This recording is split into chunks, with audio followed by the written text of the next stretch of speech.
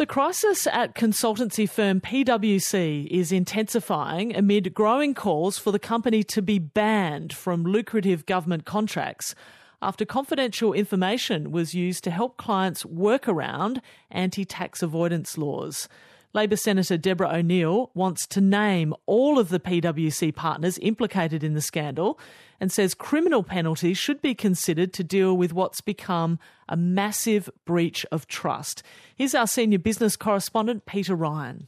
Labor Senator Deborah O'Neill has been chasing down answers on the PwC scandal for months, and she plans to use a coming Senate estimates hearing to push the Tax Practitioners Board and the Australian Tax Office to out as many as 50 PwC partners, unofficially and unethically brought into the loop about a major tax crackdown ultimately revealed in Joe Hockey's 2015 budget. Initially, I was unbelievably shocked. Senator O'Neill says PwC's former head of international tax, Peter John Collins, emailed sensitive details to multiple partners despite signing 3 confidentiality agreements. That has unleashed a profoundly unhealthy, unethical cultural practice to rip off the Australian taxpayer, to give multinational companies a get-out-of-jail-free card in terms of paying their fair share of tax, and everybody was patting each other on the back. There's been an air of bewilderment about how PwC exposed itself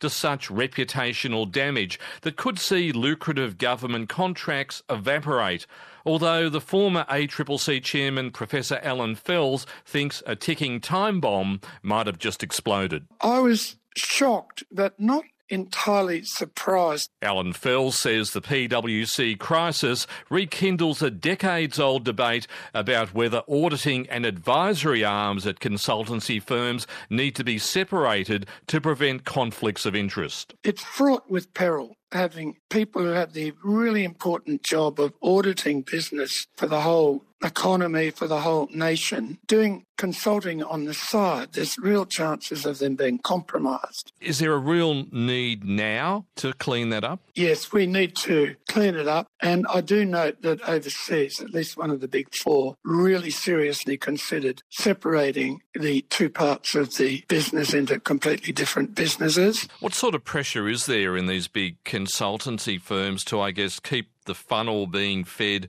with new business and always thinking about the next potential contract? Well, I think this PwC incident brings out that wider point that when you bring in a consulting firm to do a specific job for government, not just tax advice, they can't but help think, after the report's done, is there going to be some further business for us to do, either with the government or with the clients and people that would be affected by it? I always have a suspicion of bringing in consultants who have to earn a living straight after they've done the job. Which raises the question, why couldn't Treasury or the ATO have conducted this review themselves without the assistance of PwC? The policy capacity of government all over every department has been really hollowed out, greatly diminished by heavy spending cuts, leaving the government, when they have to do some policy, dependent on consulting firms. Former Telstra Chief Executive Ziggy Switkowski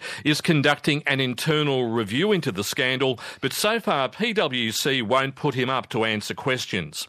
In the meantime, PwC maintains no client benefited from the tax workaround developed as a result of the confidentiality breach. That's our senior business correspondent, Peter Ryan there.